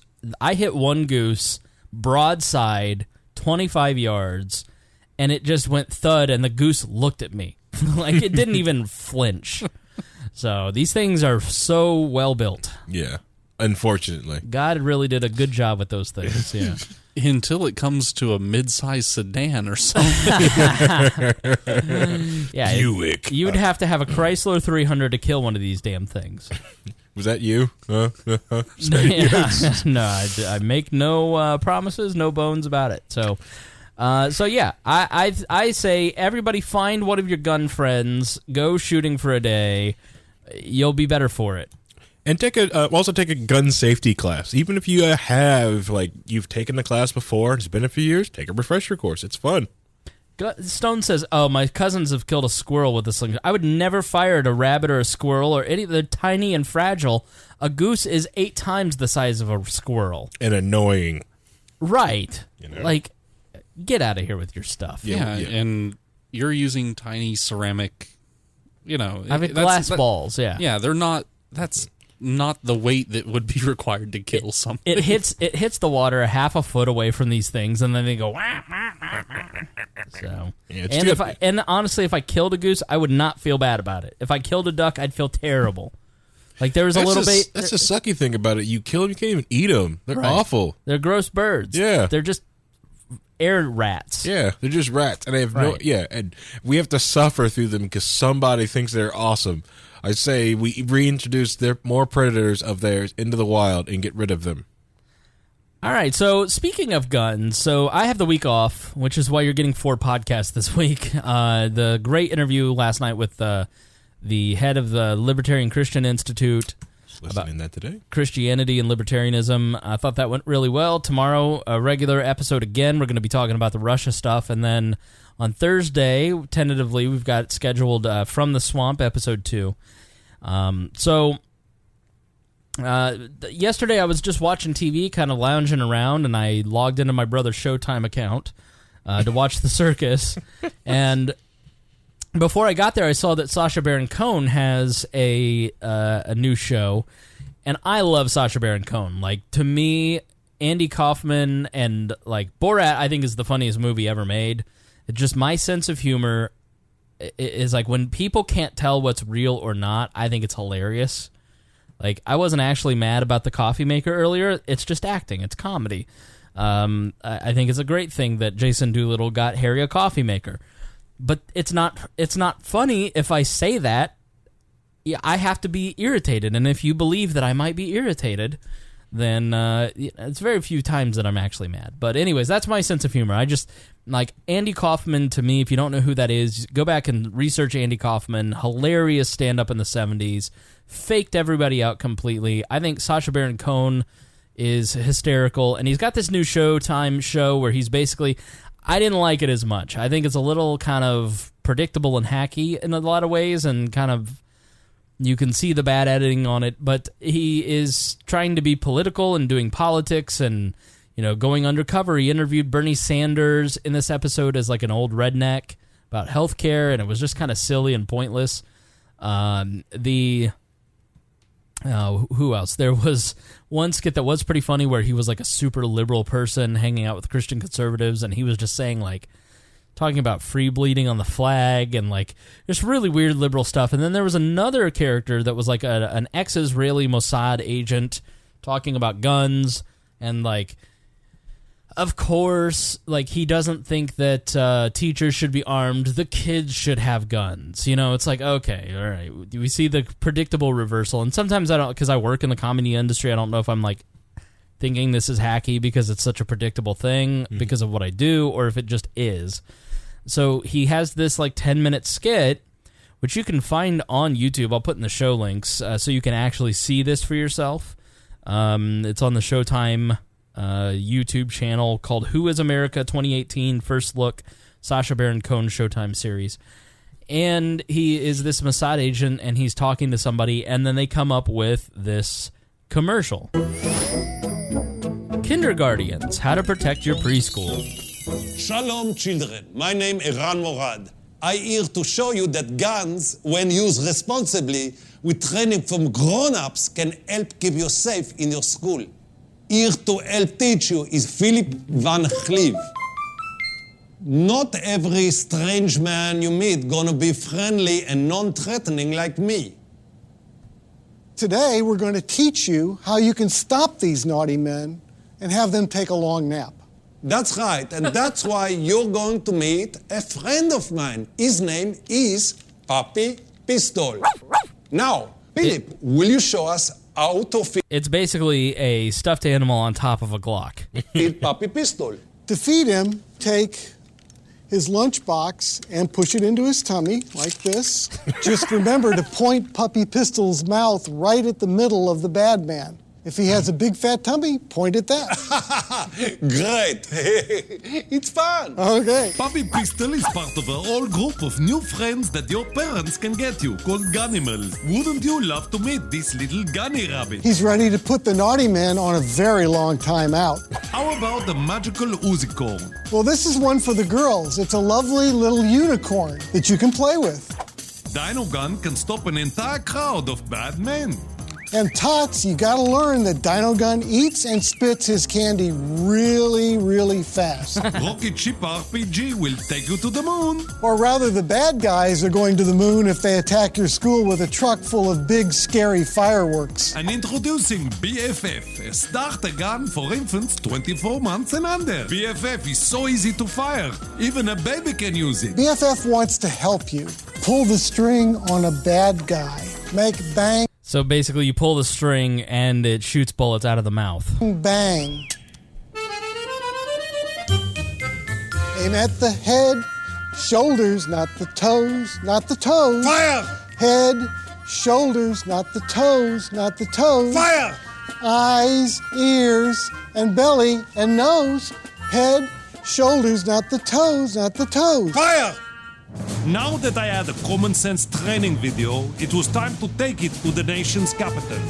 I just arrived in Washington to see if someone will back my kindergarten's program.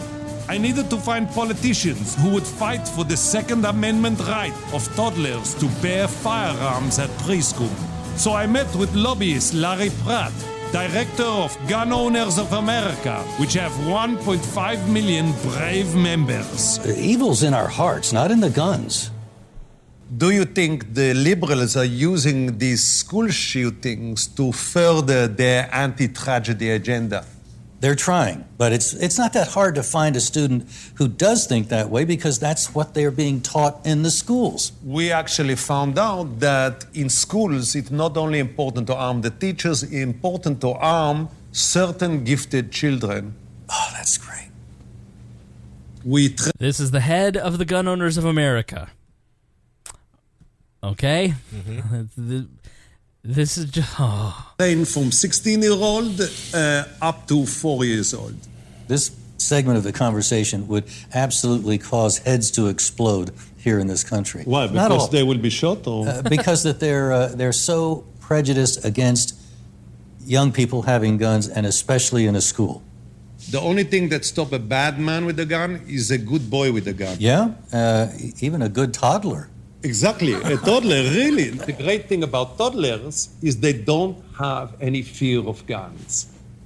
This fear is really given to you by the media. That's a good point.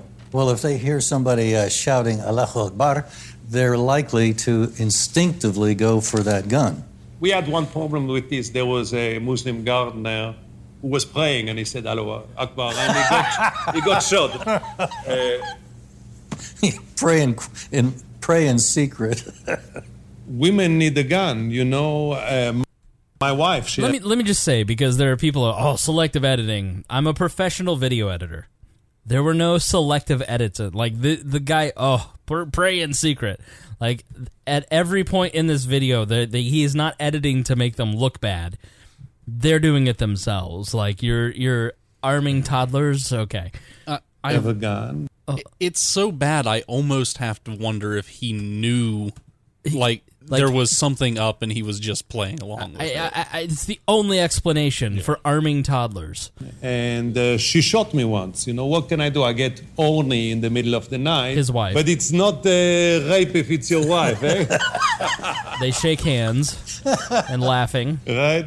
That probably won't be on the video we send to the Hill. Oh, no. What do I need in order to introduce this program into America? There are a few members of Congress that I think would be as receptive to what you're doing as I have been. I'd be very happy to see if we could get them interested to set some time aside. Great. Let's see if we can stop these anti-gun people from getting everyone killed. Yeah, they've got blood on their hands.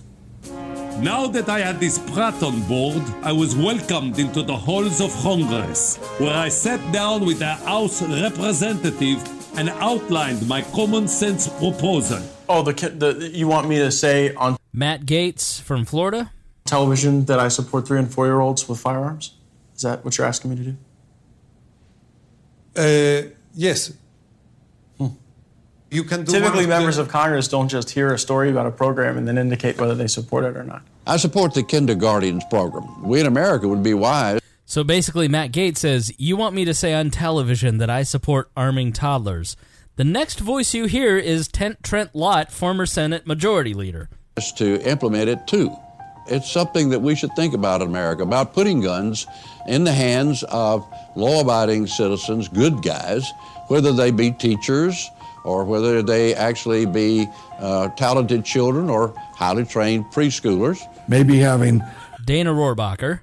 Young people trained and understand how to defend themselves in their school might actually make us safer here. A 3-year-old cannot defend itself from Joe Wilson from South Carolina.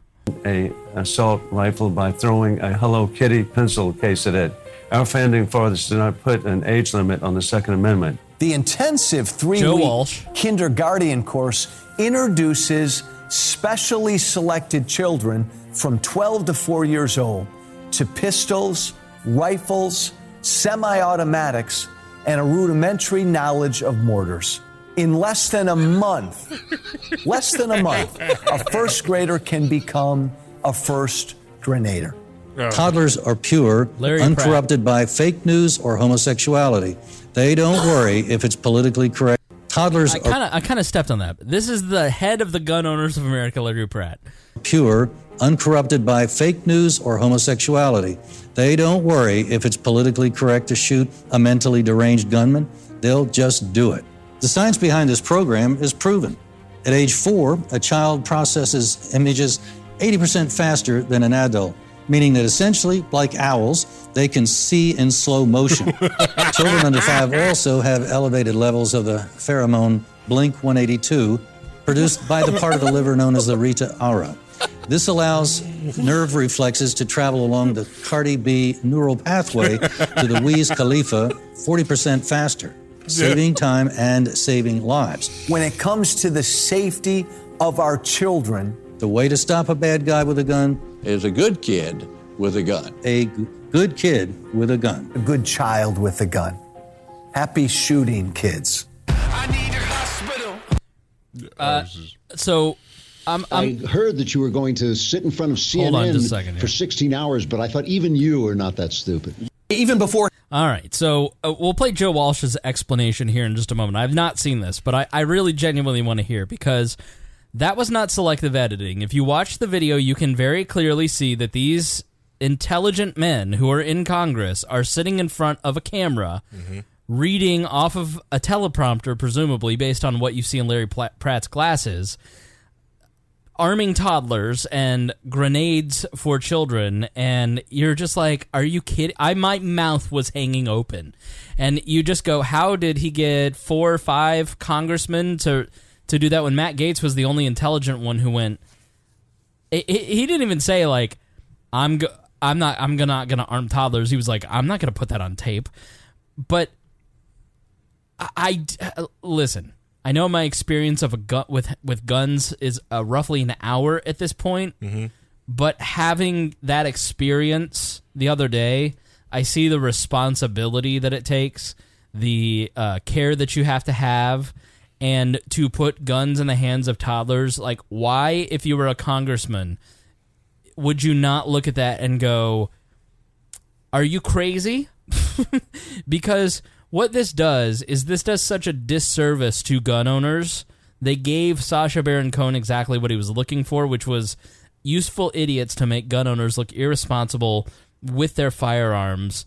And it wasn't selective editing. Like, they just handed them a script and these dum-dums read it verbatim into the camera. Like, what were they thinking? I mean, would you Gunther's nearly a toddler. You letting her handle a gun? Oh, she's been handling a gun before we let her out of the NICU, personally. Didn't want anyone to kick the door in there and her to be unarmed. Right. Showed her how to, when you pull it out of the diaper, you clear the feeding tube, out of the way, and then you pull. Right. No, on a serious, it was, that's just, yeah. I mean, as a responsible gun owners, that should drive you crazy. It does, and it does.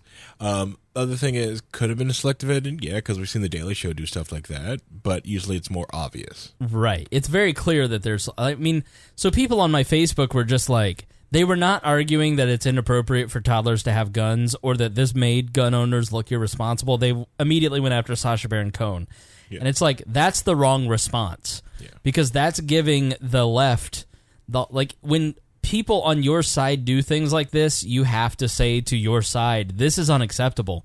Like, not that you were reading this, but that you think this. Mm-hmm. Like, you're making us all look bad. What are you thinking? Really bad. Well, I mean, I really want to believe that it was a joke, that they were just treating it all as a joke, given that it was after the gentleman from the Gun Owners Association of America. Less likely once you have that many Congress people, but then again, these are also Congress people we're talking about. They read what's in front of them and don't think too much anymore. Right. Go ahead. I mean, I could see just as damning things being put out by somebody else. This is completely asinine. It was hilarious. No, absolutely. You guys were laughing. It's hilarious. It's good satire. Yeah. So let's hear Joe Walsh's explanation of this. He's one of the congressmen. He's from Illinois who's in this. I've not listened to this, but it's Michael Smerconish, who I really like, and I know he's going to ask fair and balanced questions. So here we go. And my next guest, Joe Walsh, the former Illinois congressman turned radio host. So, Congressman, what was the setup in your case? Hey, Michael, good to be with you. And look, let me say at the outset, I think Sacha Baron Cohen's a funny guy. I thought Borat was hilarious, but look, in my case, like in a lot of the cases, he's a funny guy because he gets people to say stupid things. Like you. He gets people to say stupid things because he lies to them. In my case, he flew me out to Washington, D.C. They knew I was a big supporter of Israel's, and they presented me with this award as one of Israel's greatest friends. Found out later the whole thing was a ruse, and it was a ruse probably just to get me to say some stupid things. So they give you the award, and then what? There was some aspect of this where it dealt with Israel using kids to protect itself against terror? Yeah, Michael, it was just crazy. Look, they flew me out to D.C. They put me up in a hotel. They put me in a limo. They sent me off to this studio in Virginia. Again, all under the lie that I was getting an award from some Israeli TV station because I'm a great supporter of Israel. So after they conducted an interview, they had me read off of a teleprompter talking about some of the innovative products that Israel's invented. And then they had me read about this 4-year-old child in Israel who, when a terrorist entered his classroom, somehow he grabbed the terrorist's gun and held the terrorist at bay. And that was, I guess, an example of how Israel trains and arms preschool kids on how to use firearms. And boy, shouldn't we do that in America. And so I'm reading this, Michael, off of a teleprompter, and I'm thinking to myself, well, this is kind of crazy, but it is Israel, and Israel's strong on defense. We found out the whole thing was made up. There is no TV station. There was no award. And it's pretty clear that Sacha Baron Cohen wanted me to say something pretty crazy about guns, like in America, we ought to arm preschool kids. Did an alarm go off in your head, Congressman? Yeah, it did. But again, Michael, it was too late because I was in the middle of this 15-minute thing talking about all the great things Israel does. So the alarm went off, but the alarm really went off about 3 o'clock that next morning when I said, oh, my God, I've been duped. And then we hired an attorney. We looked into it. And we found out pretty quickly that it was this new special on Showtime that he was producing, Sasha was producing, and we found out, as you said, Michael, I wasn't alone. Dick Cheney, Sarah Palin, a bunch of us were duped. So relative to Governor Palin, I mean, look, I feel like when I watch it, I am going to have a laugh at your expense, and nobody seems to have gotten hurt. You will. But the Palin thing is really troublesome to me because on her Facebook page, Governor Palin said that Sacha Baron Cohen posed as a disabled veteran, had heavily disguised himself as a disabled U.S. veteran, fake wheelchair and all. I mean, come on. If there's a line, surely that's over it. Sacha Baron Cohen responded. He said something like, the only service I said I was in was the United Parcel Service. I guess we're going to have to wait and see. But react to what you've heard about the Palin episode. Well, and Michael, good point. And that's part of why I came out this past week, because I do think he crossed the line with Sarah Palin. Look, again, he's a funny guy, and what he did to me was funny, and I'll probably end up looking pretty stupid, but that's okay. I'm a big boy. But you impersonate a disabled veteran, he did cross a line, and I think Sarah Palin, Michael, was right to call him out. Again, he's got a right to do it, but I like the fact that in this world now, Sarah Palin and others like myself, we're pushing back just so people, when they go into it, and as you said, Michael, we'll probably all have a good laugh tomorrow night, but people need to know the truth. Yeah, I wouldn't have let him off. I mean, hearing the explanation, I'm completely wrong. And so is Sacha Baron Cohen. Like, he shouldn't have... Oh, he crossed the line when he posed as a disabled veteran. Like, cut the bullshit about the veterans. Like, what he did to Joe Walsh was wrong. Like, the way that he framed that and the way that he set that up, like... It's social engineering. Exactly right. Yeah, he got fished for his password, basically. Mm-hmm. No, that to me, like... Right. Well, he put him in an inescapable situation. It's like, how do I, like, you know, oh, they're giving me an award, now they want me to say this stuff? I mean, have a backbone, for one, and don't say really stupid things. Right. And two, you know, do some research before accepting your awards. Yeah. That wouldn't be too difficult to manage. Absolutely. Well, yeah. I mean, quick DuckDuckGo search. Right. What's his radio station? Right. What's the TV station? What's the award that I'm getting? See if they actually do exist, because they're not going to be on, you know, the Google machine or the DuckDuckGo machine. Yeah. It makes you wonder, like, when you do talk to, like, most stars and stuff like that, the reason why they make you go through, like, their handlers and stuff like that. Right. And, like, it seems like all the ones that are getting touched are the ones that are wanting to be more closer to people. Right. Yeah, no, I mean, there is a really tough line, and I don't know where that line is, but you look at people like Michelle Wolf, you look at people like Samantha Bee, basically Comedy Central is, if nobody's calling it Commie Central, I want credit for that, but Comedy Central has basically just turned into a bastion of the left, where it's just cheap Trump jokes.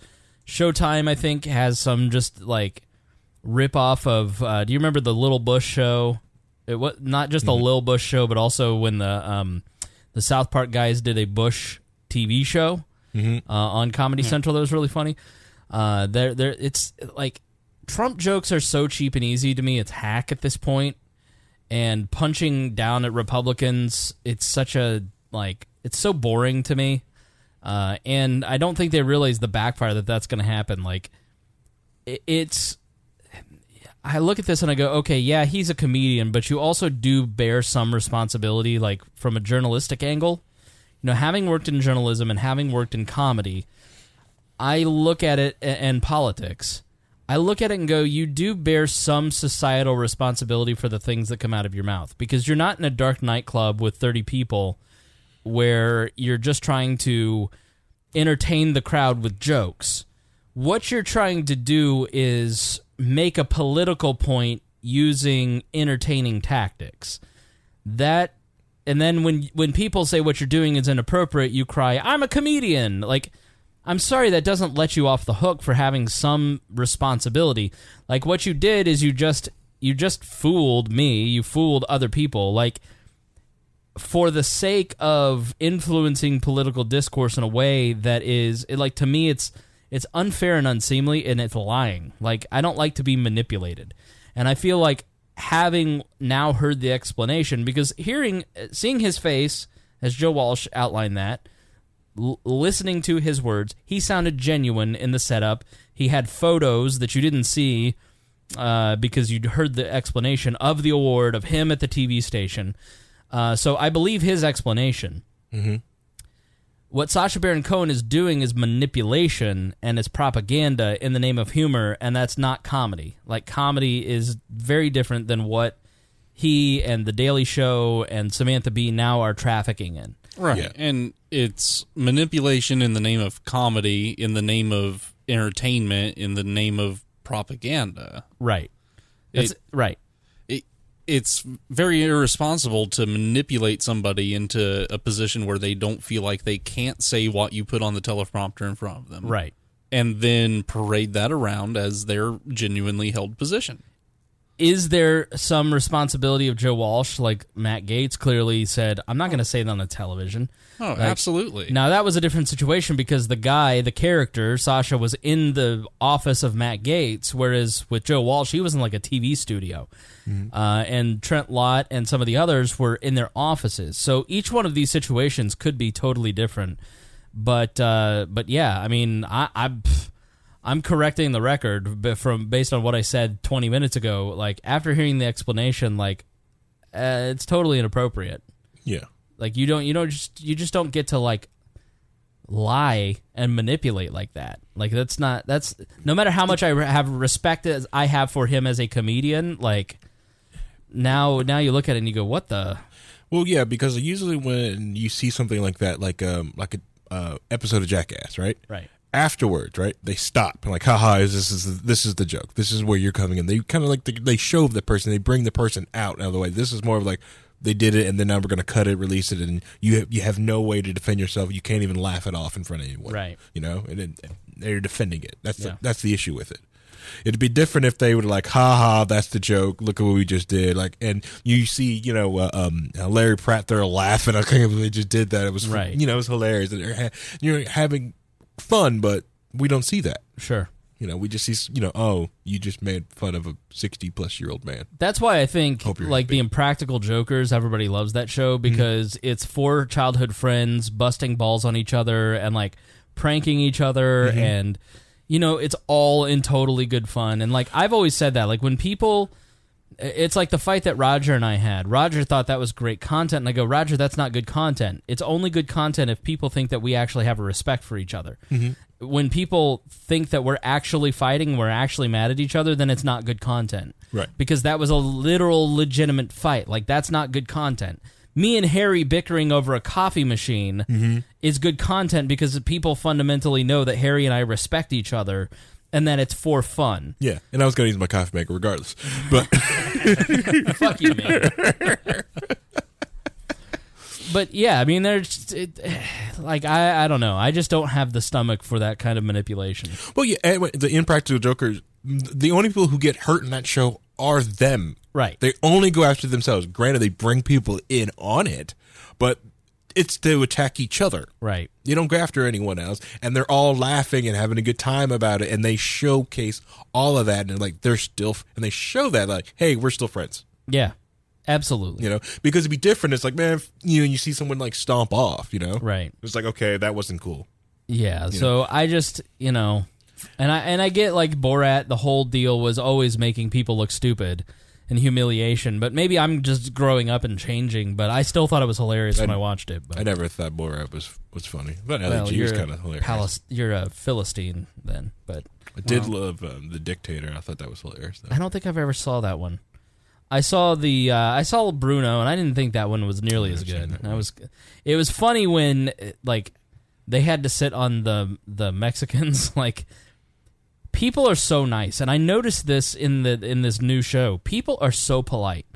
One of the characters on this new show on Showtime is a woman who runs an art gallery, and the guy uses his bodily fluids as an artist, as a palette, basically. And the woman is just holding his art, and like at one point he's making a paintbrush out of pubes, and she's like, "Do you want some?" And like she cuts out like. she's so nice to this guy. Like, she just goes to the end of the earth to people please this person. And I don't know, he's taking advantage of people's good nature to make them look dumb. Mm-hmm. And maybe I'm not as much of a fan as I thought. I guess I should have known better.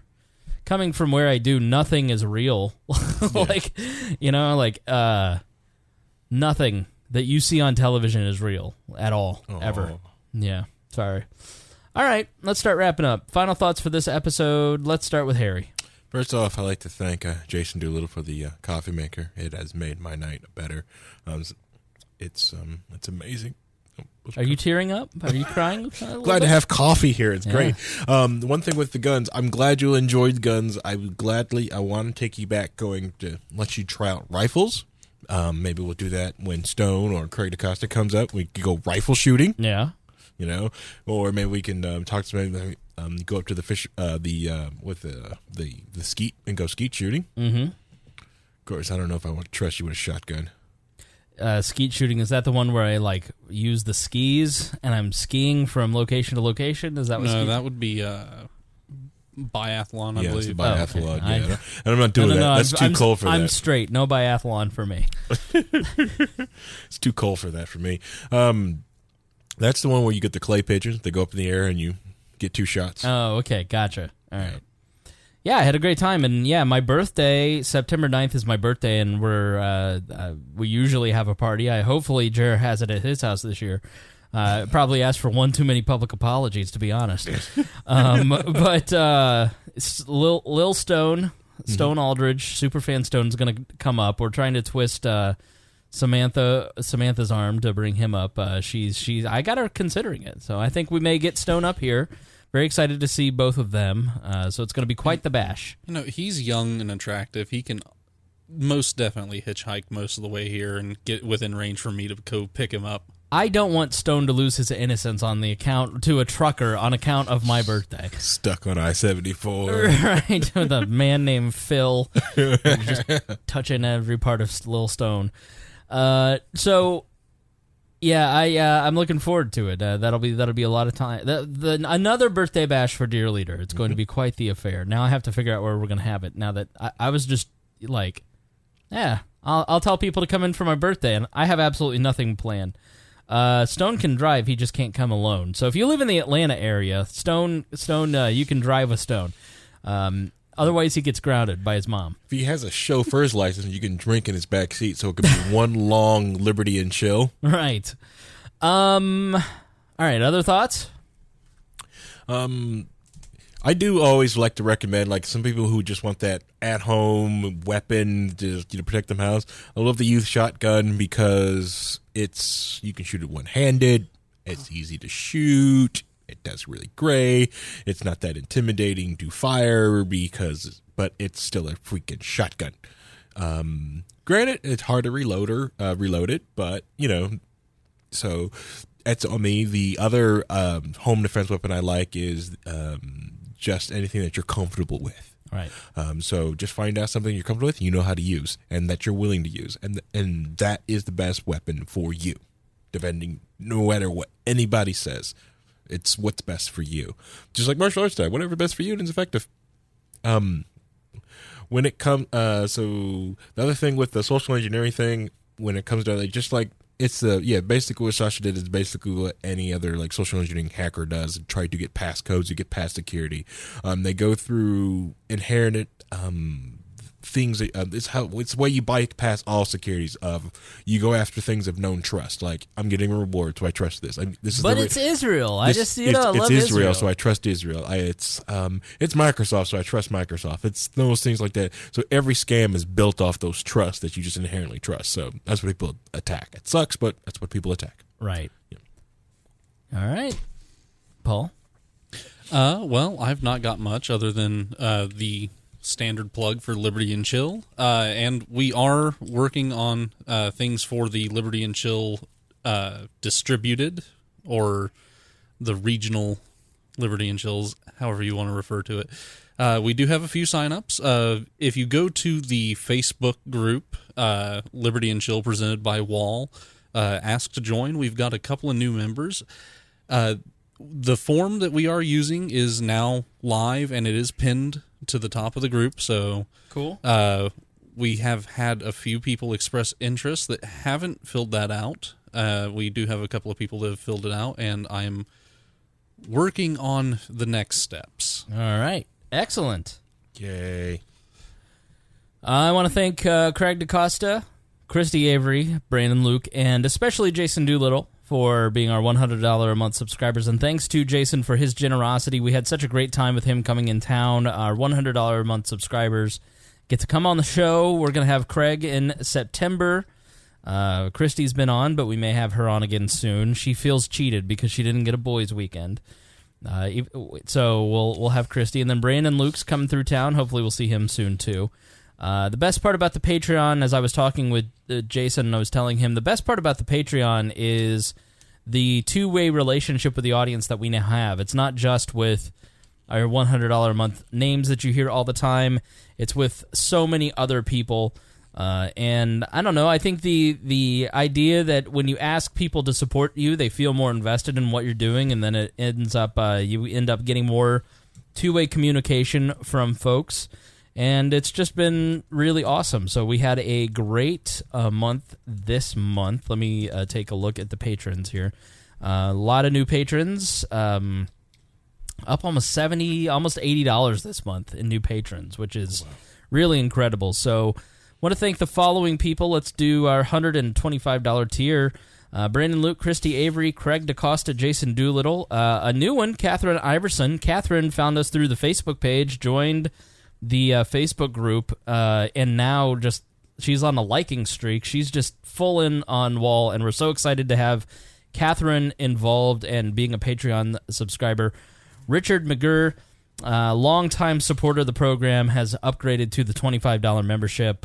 Jacob I'm so sorry, Jacob. Jacob Castoreno is also a new one. The Liberty Extract. Make sure you check that out. Michael Schulteis, our good buddy. Joshua Sexton, Jacob Klingensmith, Eric Neff, Rick Irvine, Stone Aldridge, Nick Economopoulos, Chad Oakage, Joey Turner, Carly Ernst, Brandon Kester, Heidi Aldridge, Christian Emmons, Dan Dunbar, Doug Stream, Christopher Brokoff, and Todd Singer. Thanks so much at that $25 tier. At the $10 tier, Ryan Robertson, I'm so sorry. He's brand new to the Patreon. Oh, man. I'm so sorry. Listen, you guys have to understand I'm bad with names. I'm just going to butcher this, and I'm so sorry to her. Evgenia Maktakova. I think I did it. Please email me and tell me if I did that right.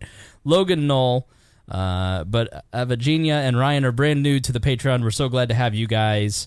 Ben Dolan, and Logan Knoll, Brantley Spicer, Derek Scott, Michael Eugene Rowe, Kristen, Toby Stoltzfuss, David Downey, Albert Morakowitz, Tom Howd, AJ Valaza, Ray Wolf, Jordan Laycock, Lauren Moss, Mark English, Derek Lynn, John Brett, Chris Murray, Ryan Hold, Joshua Laughlin, Samuel Alexander, Jeremy Franklin, Brian Kloss, Joe Benavidez, Sarah Potter, that's Sarah Morrill now, Eric Bartline, David Stovall, Jess Nixon, Justin Mitchell, Derek Mishu, Mike Tront, Zach Felker, James Darling, Brian Travis, Chris Lane, Ryan Clancy, Ken Walker, and Rebecca Cash. Thank you all for being at the $10 level, and as well as you, Paul Copeland, is at the $10 level. You're just not on my list. You're on a super secret list. So thank you. No problem. So yeah, I'm so happy that you guys support us on a monthly basis. You guys always help fund. We're working on some new video projects, some new merch. And so we take all that money and we keep upgrading, keep building, and you guys make it possible. So thank you so much. I'm trying not to belch because I had some Perrier before everyone was. Isn't it nice? Well, yeah. That flat water you drink? Yeah, so here's the thing. I love Coke and I love ginger ale because they bite your face off, but there's calories. And so where was I? I had one here, I believe. Okay. When Jason came, I was like, this isn't bad. And then we went to the Columbia Club, met Mark Rutherford for some Perrier water and limes. Mm-hmm. And I was like, you know what? This is delicious. Harry is right. And so I bought myself a case. And it really kind of helps with that. You crave that carbonated soda when you're eating, dinner or food or whatever. And it just, you have a little bit of that with a twist of lime, and it kind of cures that craving without the calories. See, I first got into it because I used to give up alcohol for Lent. So it was, and nothing took that. I missed a bite of beer and whiskey, and nothing could replace it. It would drive me nuts all through Lent. And then I tried sparkling water, and I'm like, oh, I'm good. Right. All right, kids. Thanks so much for joining us here in this episode. Tomorrow we will be here with Dakota of the Boss Hog of Liberty, brand new headquarters. They have a studio before us, brand new logo. We'll talk more about that. Speaking of the studio, yes, sir. Those of you out there not giving to the Patreon need to make it really awkward for Dear Leader by getting us up over that $1,500 a month, so that they have to consider, contractually obligated. That's right. Have to find a studio. I'm all for it. I mean, I would love to not have everybody at my house. Right. So yeah, it would definitely make it a lot easier to bring the ladies home. Yeah, well, it'd be nice to have it. Like, I had people over last night, and we ate awkwardly, and like we were eating fajitas, so it would have been so nice to have a table. I used to have dinner parties. It was great. What are you laughing at? Just everyone awkwardly arranged around your sitting room. Right. Eating fajitas, right? While trying to balance the plate on one hand, with it dripping everywhere, trying not to. Yeah, I mean, it was a mess. Pizza is a mess. So please, folks out there, save Dear Leader from having to make these decisions. Well, the production value would be great. It'd be great to have our own studio, but we will eventually. We'll get there, especially if you help. So, and then it's got some bonus content for our Patreon people that Matt Whitliff and I are. We're going to do episode 2 of Defined. We're going to talk about the origins of the libertarian movement, and only Patreon people can hear that initially as we kind of flesh that series out. So you got to join. You got to get that bonus content. There was an extra 25 minutes of this show of Harry and I arguing that you didn't hear, and then all the bonus content that we do. So, all right, guys, thanks so much for joining us. We will see you tomorrow. Thank you for listening to this episode of We Are Libertarians. I'm amazed you made it to the very end, and I appreciate that. And that means that you were a true fan of We Are Libertarians, and any true fan of We Are Libertarians should listen to our other podcasts. We have a whole network of shows. We have The Chris Spangle Show, where I talk about many of my varied interests that aren't political, a lot of podcasting talk. If you're interested in getting involved in podcasting, The Brian Nichols Show. Brian talks to a lot of different folks from the left, the right, the center, the libertarian movement. If you love We Are Libertarians, you will love The Brian Nichols Show. The Boss Hog of Liberty. The Boss Hog has basically created a media empire in his small town and has taken over, along with his co-host Dakota Davis. I think it's really interesting to see how they've built a media network, and I encourage you to do the same. Upward Political Training. It's a podcast where I've put a lot of training for libertarians on how to spread the message. The Cost. This is a podcast where we break down the human costs of government policy, so be sure to check that out. Raw Audio Politics, where basically I take unedited speeches and interviews and stuff that I want to listen to, and I put it in a podcast feed for you. Miranda's World. Miranda is one of the craziest human beings in a good way that I've ever met. She's so entertaining and so much fun, and I think you will love that. And who could not listen to Tad Talk? Tad Western brings you the rootinest, tootinest good time this side of the Mississippi. So be sure to check that out. He's one of the funniest human beings that I know. And if you are chubby and you need to get in shape, then you can't outrun the fork with Brett Bittner, where he talks about keto. Yes, I gave Brett Bittner a show. And you can check out a bunch of other podcasts at libertarianpodcasts.com. I have put together all of my favorite libertarian podcasts up there at libertarianpodcast.com, including our friends Lions of Liberty, The Lava Flow, the Johnny Rocket Launchpad, the Scott Horton Show is one that I definitely think you should be listening to. So go check that out. Lots of great libertarian podcasts out there. You may not know where to start. Start there. And we've also got a comprehensive list of all the libertarian podcasts I can find. Thank you for listening, and if you love We Are Libertarians, please check out all of our shows at wearelibertarians.com. Thank you for listening to the We Are Libertarians Network. Get our other shows at wearelibertarians.com.